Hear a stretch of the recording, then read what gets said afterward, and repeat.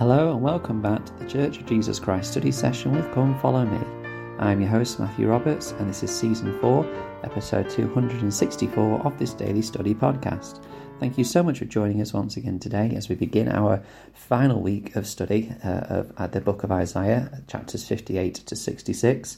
We're in the week of October the 3rd to October the 9th, and today we're going to begin with Isaiah 58, which focuses a lot on the important principle of fasting and the Sabbath. So there's quite a bit packed into this chapter. So we'll see what we get through. Might need to use a bit of time tomorrow as well to cover it. But it starts off really in verse 3, where the Lord is speaking to the people, saying, the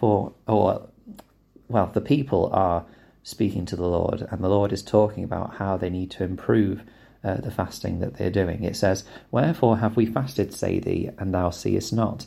Wherefore have we afflicted our soul, and thou takest no knowledge? Behold, in the day of your fast ye find pleasure, and exact all your labours." And in verses 5 to 6, the Lord tells them why there is a problem with the fast that they're doing. They are basically saying, we're fasting, but we're not receiving, the blessings or the knowledge or and you're not seeing it. But the Lord says, "Is it such a fast that I have chosen, a day for man to afflict his soul? Is it to bow down his head as a bulrush, and to spread sackcloth and ashes under him? Wilt thou call this a fast and an acceptable day to the Lord?" In verse 5. So the Lord is saying that basically the majority of the people are using the fasting day or the period of fasting as a time to publicly mourn and woefully speak about how they are fasting and people need to look at them and they're suffering so much as they fast, and this is the problem. And I think that sometimes, whilst we may not be spreading sackcloth and ashes over ourselves, we may sometimes either not just not engage in the fast. And I'm going to talk about that in a moment, actually, about fasting and how it's probably one of the most underutilized means of really powerfully connecting with heaven and calling down the blessings of heaven that we have in the church. And also just making sure that when we do fast, we don't kind of potter around the house just moaning and wondering when we're going to eat and things like that, but trying to make it a really effective fast in the ways in which the Lord will speak about in a moment. I just think that it is interesting, and actually it led President Marion G. Romney to say, quote, "How like our performances, we are prone to get a headache when we fast, and sometimes we pretend to be starving to death," close quote. I think it is a good reminder that when we do fast, yes, we do not eat for a period of time, and it can be difficult. And I'll talk about those that can't physically fast in a moment too, because of course that is different. But sometimes we need to remember that there are people in the world who do suffer, that period of time, if not far longer, without sustenance. And that's not to say that the way we feel when we fast sometimes is difficult to go through, because it is, but that's what makes it such a sacrifice, and that's what will bring those tremendous blessings.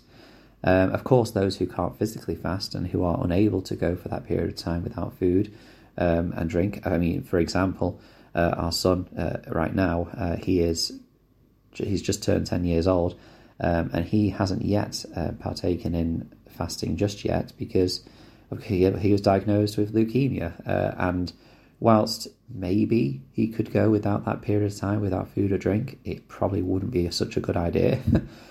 So with the treatment he's on, so it's something which it has to be considered, and perhaps consider ways in which we can fast in different ways than going without food and drink for that period of time. But the fast is a blessing, and it can be a blessing, and as I mentioned, it's probably one of the most underutilized things. How many times do we see that people just don't fast, or maybe skip breakfast, but then they go home after church and at 1-2 o'clock say, "All right, yeah, I'm ready now to eat." I think that we should look at our own practices, not the practices of others, because of course, that isn't our place to judge. But in our own lives, how can we improve the efficacy, the power of the fasts that we undertake? I mean, of course, the Lord says in verse 6, "Is not this the fast I have chosen? To loose the bands of wickedness, to undo the heavy burdens, and to let the oppressed go free, and that ye break every yoke."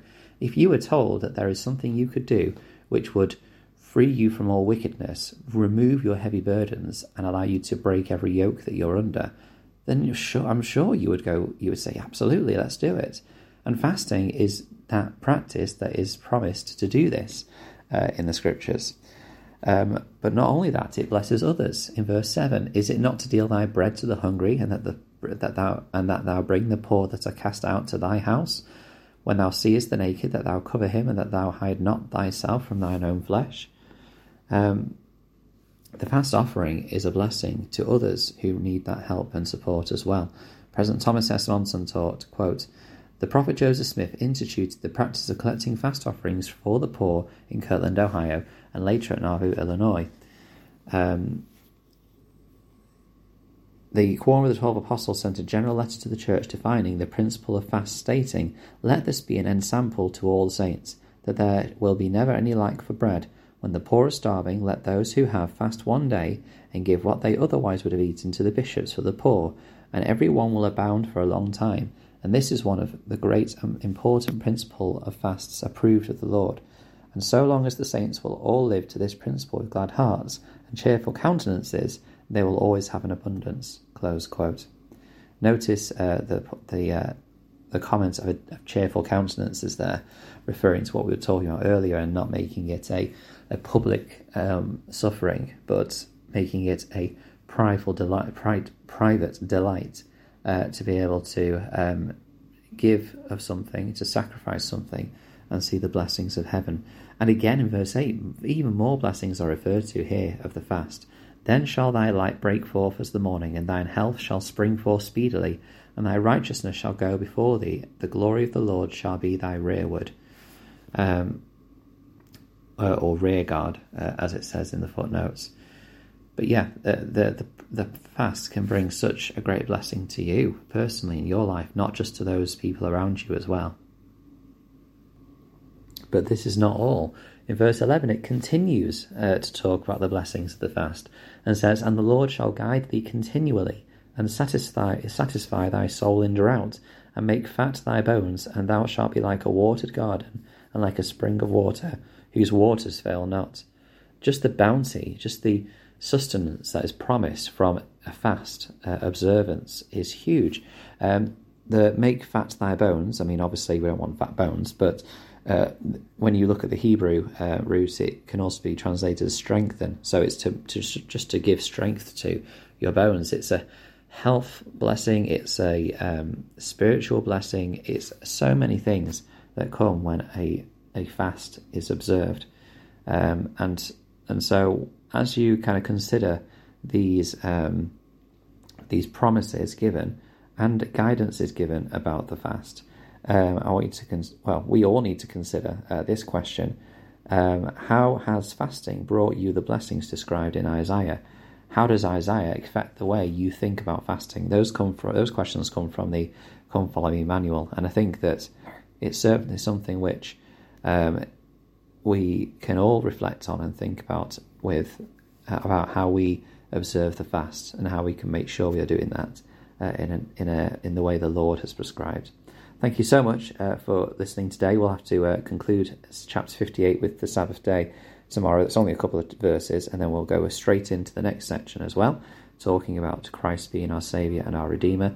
I mean, the focus on Christ, again, is powerful by Isaiah in this section. So look forward to sharing that with you. Thank you so much for your time, and until we meet again.